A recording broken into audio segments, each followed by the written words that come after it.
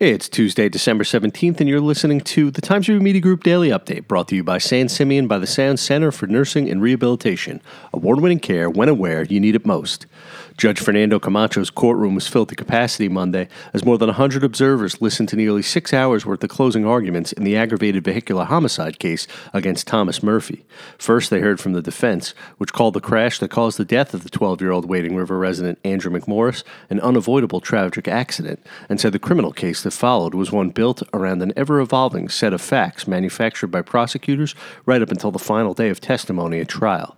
Then, the Suffolk County District Attorney's Office took its turn and said the September 30th, 2018 crash on David Terry Road in Manorville could have been avoided if Mr. Murphy accepted a friend's offer to drive his car home that afternoon. Now, following 5 weeks of testimony and a lengthy day of summations, a jury of 7 men and 5 women is expected to begin deliberations in the case Tuesday. They'll ultimately be asked to decide whether or not Mr. Murphy was drunk at the time he drove into a pack of Boy Scouts, killing Andrew and severely injuring one of his friends.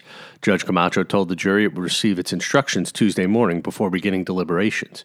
4 of the 16 charges in the grand jury indictment have already been dismissed following the revelation that a witness from the Suffolk County Crime Lab failed to turn over notes that impacted those charges in his testimony. Judge Camacho said last Friday that he will likely not ask the jury to consider a misdemeanor assault charge as well. He'll meet with the attorneys in the case for one last round of legal arguments prior to charging the jury. Greenport residents will head to the Dude Man-Wearing Gymnasium once again today to vote on a capital bond proposal to renovate and upgrade school facilities.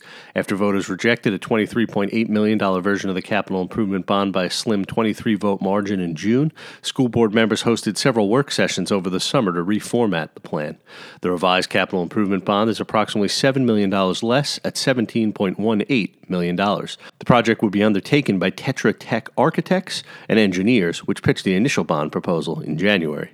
Riverhead Town's parks and playgrounds got a $344,000 boost recently when the town board voted to allocate funding from the Community Benefits Agreement and a trust and agency agreement with a solar company.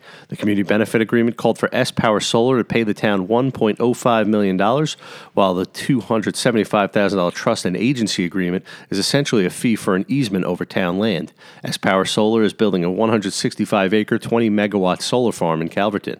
Supervisor Laura Jen Smith said the town is making quote, historic investments into its parks and open space, and that with the additional funding, the town has invested more than $500,000 during her 2 years as supervisor. The biggest expenditure was $81,600 to establish a hamlet park and preserve at Sharper Hill in Jamesport, where a Native American burial site exists.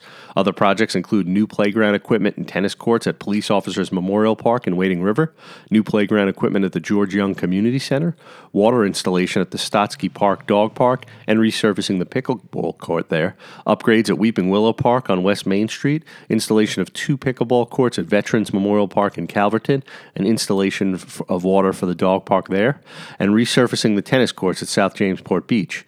Expect rain and wind today with a high temperature of about 40 degrees according to the National Weather Service. The low tonight will be around 29. I'm Graham Parpen, and that's our update for Tuesday. Check back for more news throughout the day. Once again, today's report was brought to you by San Simeon by the Sound Center for Nursing and Rehabilitation. Award-winning care when and where you need it most.